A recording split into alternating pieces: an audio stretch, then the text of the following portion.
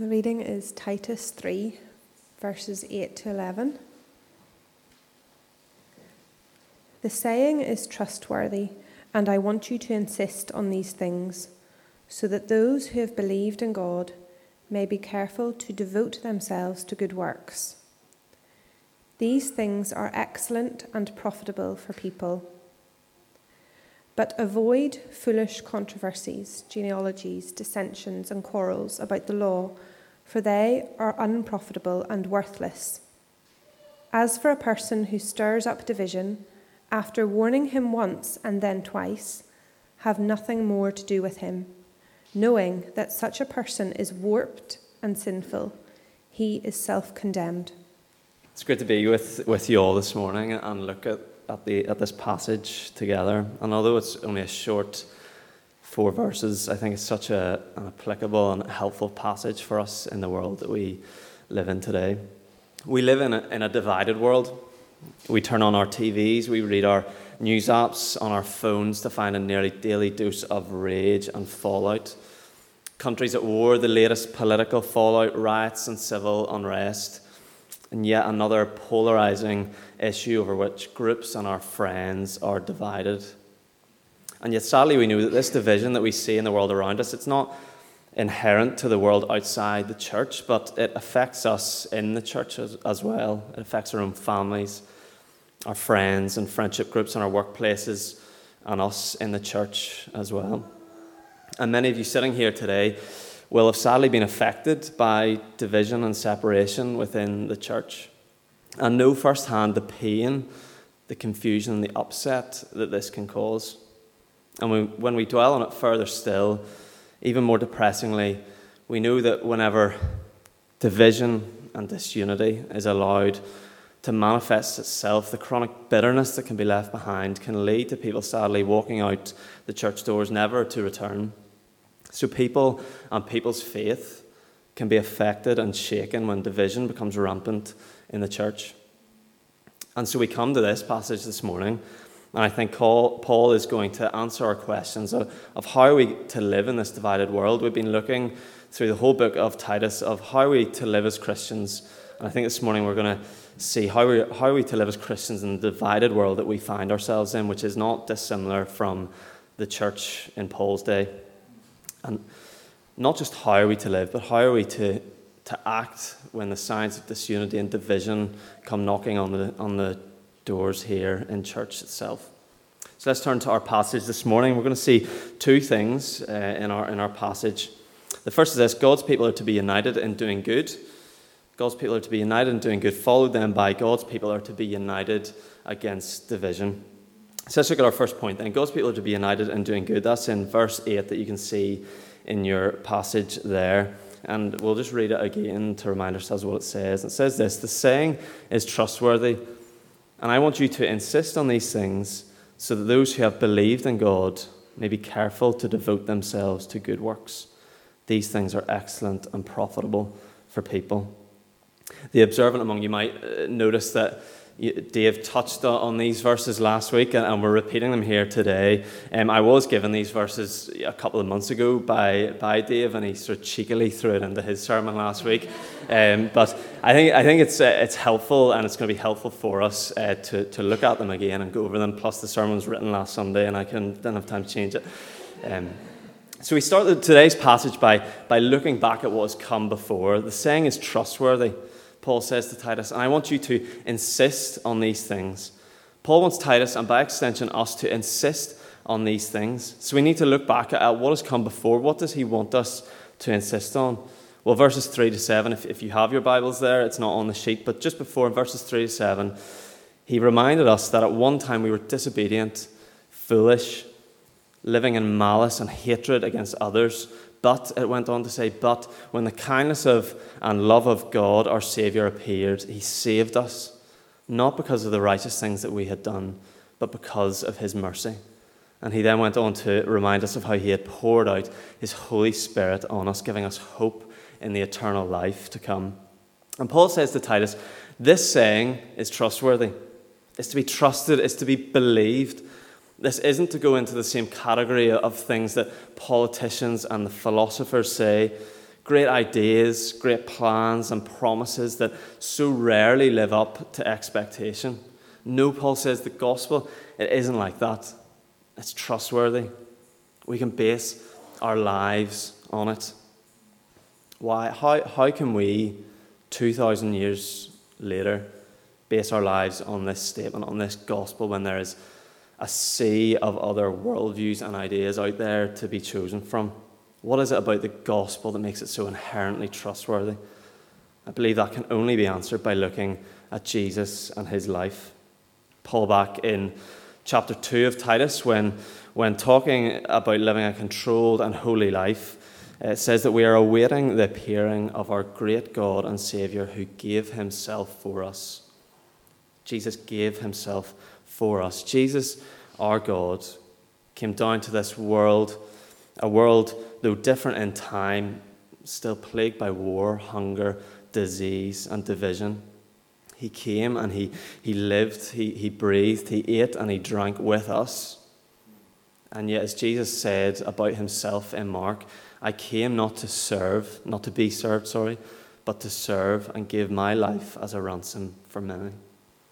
And just as he himself predicted, he walked freely and consciously to the cross and gave himself up for us, taking our sin, paying the price that we deserved, so that, as we heard last week at the end in verse 7, we have been justified entirely by grace and have hope in eternal life.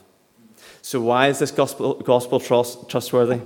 It's trustworthy because we can point to Jesus, point to his actions and his life, his death and his resurrection, and say, look at what he did. Look at what he has done for me. Look at what he has done for us. This isn't just empty words that Paul speaks of here. These words can be trusted because of the depth that Jesus was willing to go to save you, to save me. And so Paul goes on and says to Titus that I want you to insist on these things.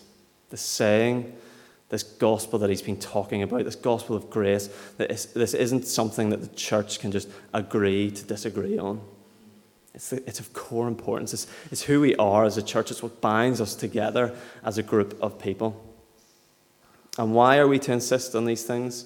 Well, look down, it says, so that those who have believed in God may be careful to devote themselves to good works.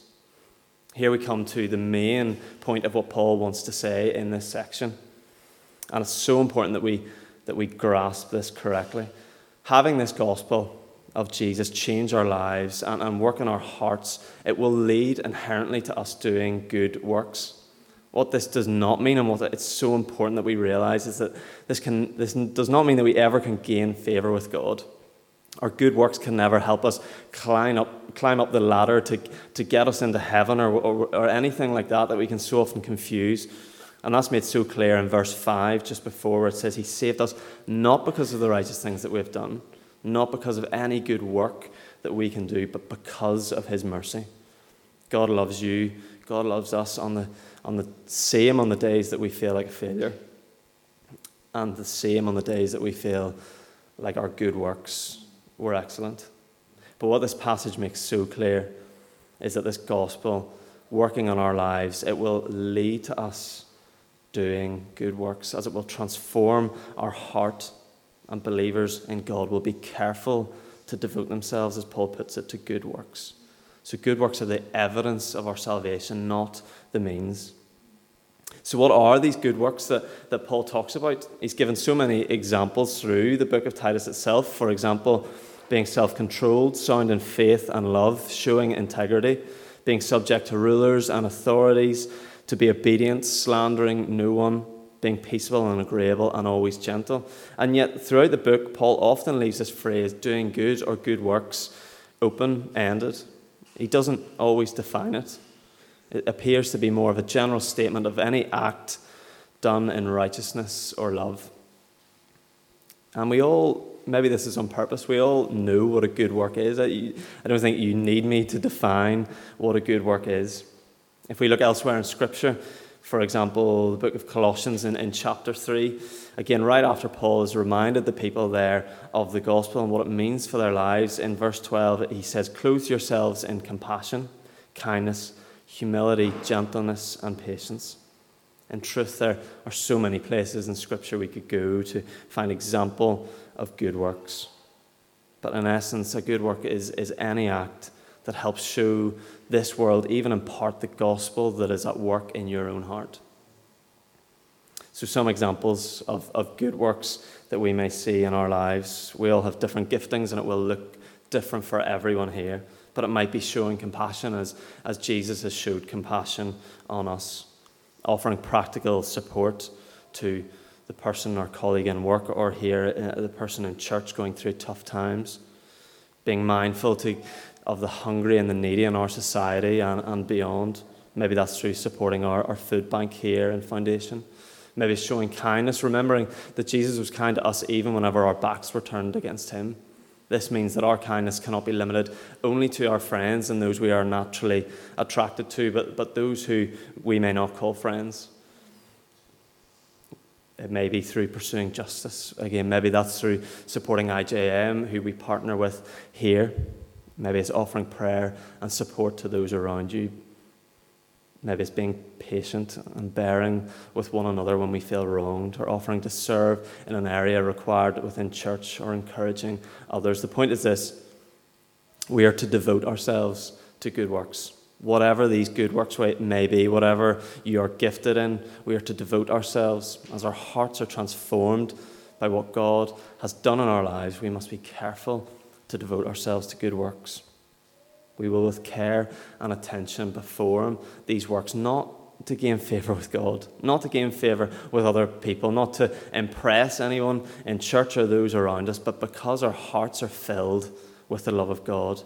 And we want to show that in the way that we live our lives and show that to the world around us.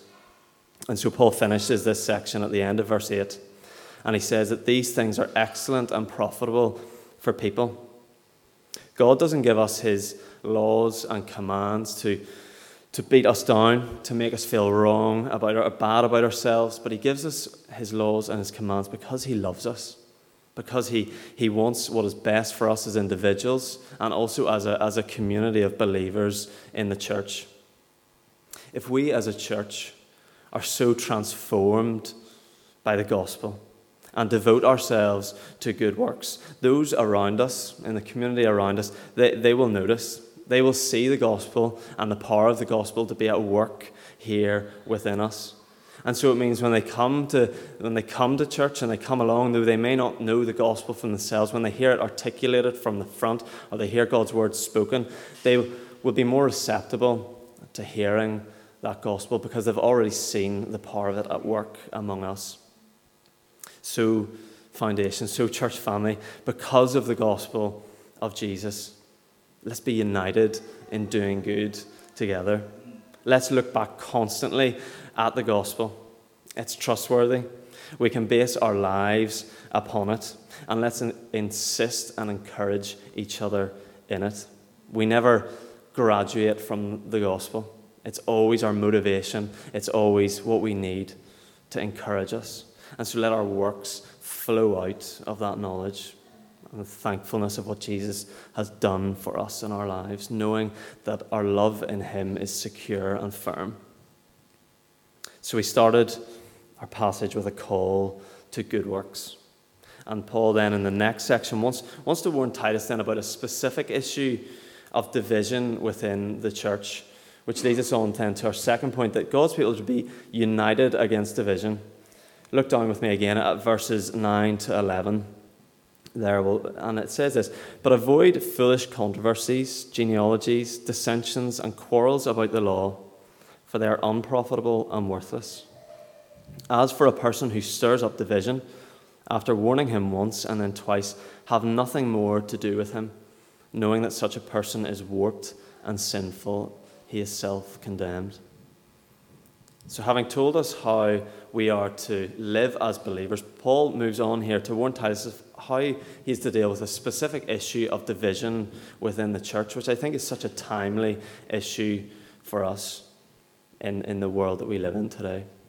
Paul tells Titus to avoid foolish controversies, genealogies, dissensions, and quarrels about the law. What were these controversies, these quarrels that were causing so much division within the Cretan church at the time that Paul was so desperate to warn Titus about? Well, the first one on the list is foolish controversies. So what's in view here? Does this mean that Paul is prohibiting all theological debate, all differences of opinion within the church? Does this mean that if you have a specific issue with how something is done or an issue within the church that you can't raise that? No, I think it's so important that we're clear that that is not what this means here. Remember that Jesus himself was actually fairly controversial. He created a lot of dispute with the religious leaders at the time who disagreed about who he was and why he had come to earth. Not to mention Paul himself, who had written this letter, was constantly arguing and debating, for example, with the philosophers in Athens.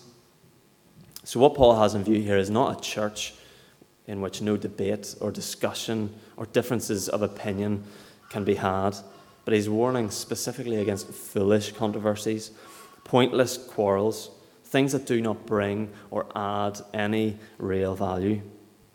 So not all controversy is banned, but all foolish controversy. And I really don't think that I need to give too many examples to see how this is so relevant for us in the church today.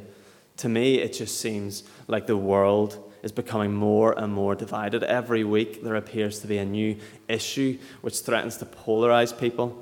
Everything is political, whether it's vaccinations or who to vote for.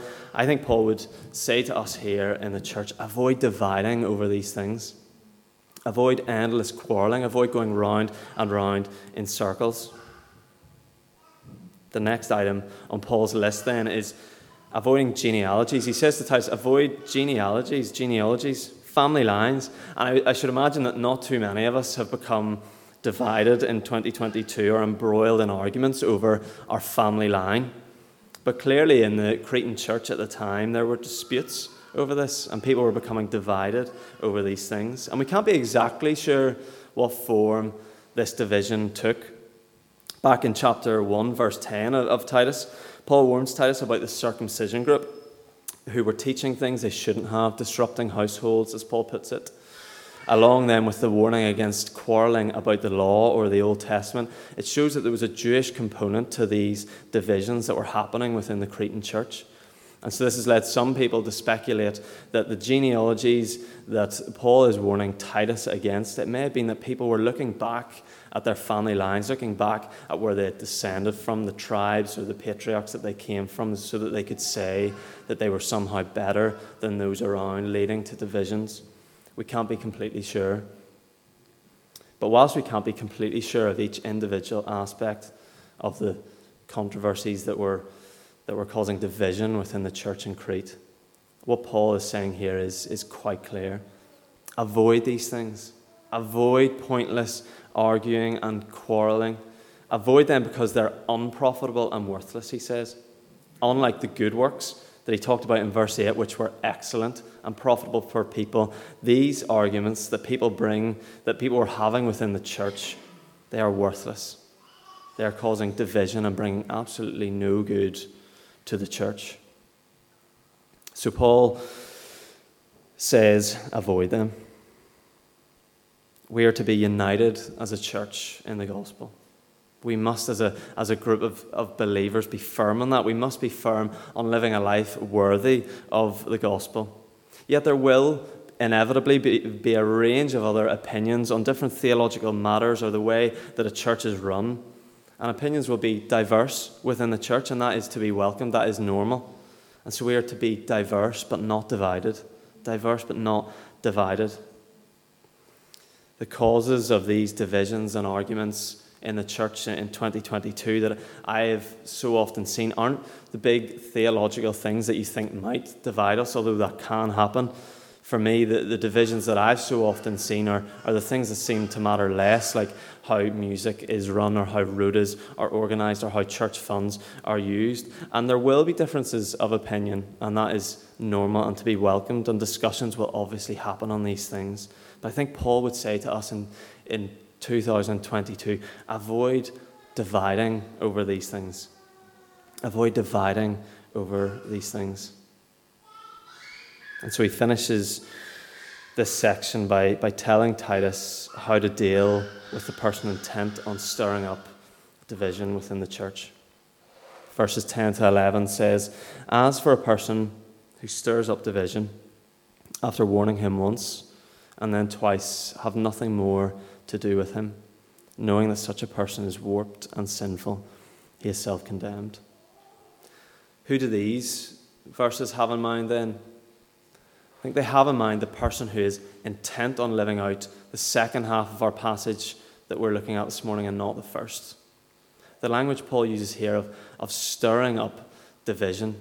This isn't a person genuinely concerned over an issue within the church. This isn't a person with a difference of opinion. This is a person engaging in a pattern of behaviour that is seeking to purposefully stir up division, stoking the flame, adding fuel to the fire, causing disunity to grow and grow, leading to more and more hurt and fallout within the church. And so how do we recognise this? I think it's firstly important to note that this is not simply a difference of opinion, as I've just said. A difference of opinion does not necessarily mean a person is being divisive, but it's the person who is intent on elevating their cause above all others, elevating their cause, not listening to other people's opinions, spreading it in a way that is leading to individuals or groups of people to separate and become divided and resentful of one another. I think often this person will have no real interest in the resolution of an issue and will maybe go round in circles of foolish debate rather than engaging in any type of compromise. And so what is Titus to do whenever this was happening in the church in Crete? What are we to do today? Well, firstly, Paul wants us to recognize the issue. In order to warn a person, we have to first recognize that it is a problem. And then he says, go on to warn that person twice if required. Like any type of discipline that happens within the church, we don't really like talking about it. It's awkward to talk about. But any type of discipline that the church engages in, the aim has to be redemptive. The aim has to be redemptive, to bring that person in to repentance for their sake and for the church's sake. They must be warned forcefully but in grace that division and fallout within the church, it brings disdain upon, yes, individuals, but it brings disdain upon the church, and by extension, that makes Jesus and his gospel look less attractive to the outside world.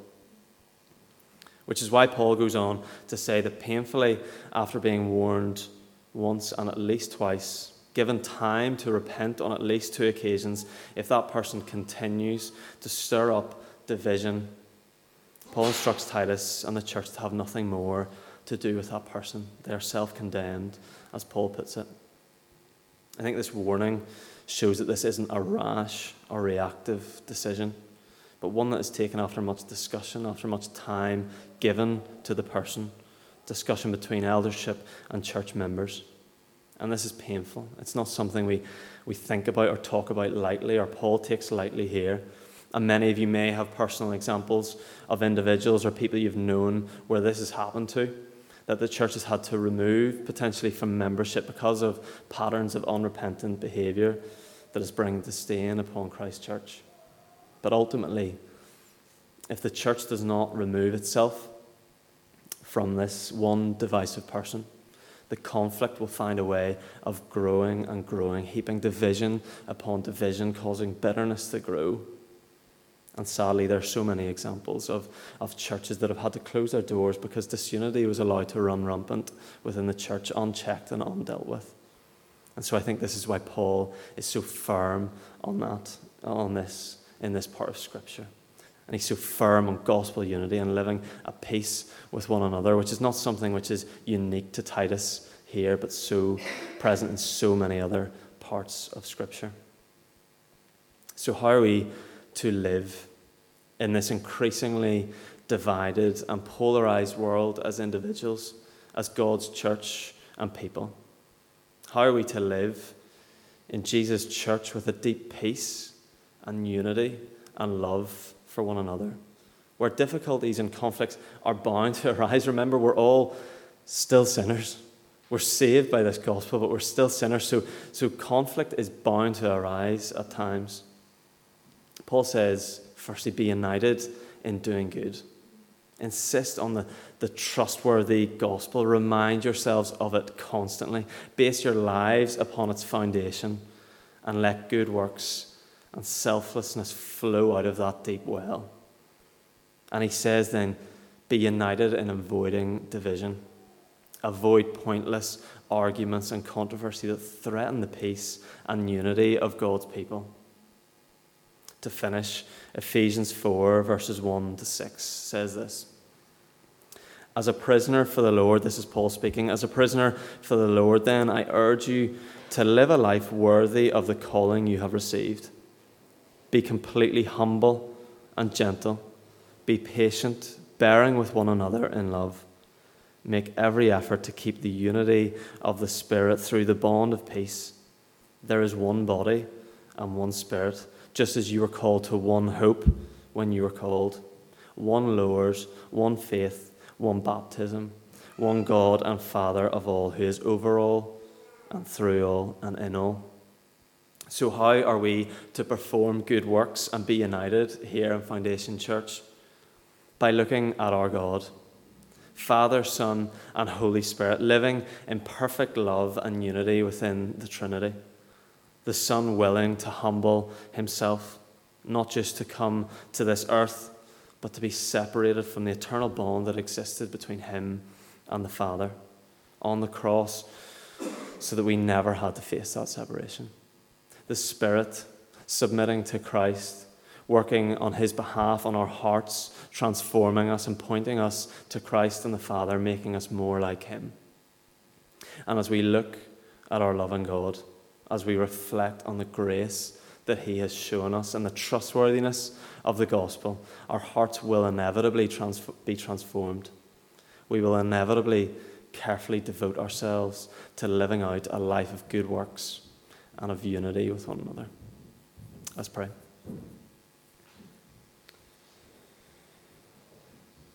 Lord God and Heavenly Father, we thank you for this trustworthy gospel. We thank you that we can look at you, Father, Son, and Holy Spirit.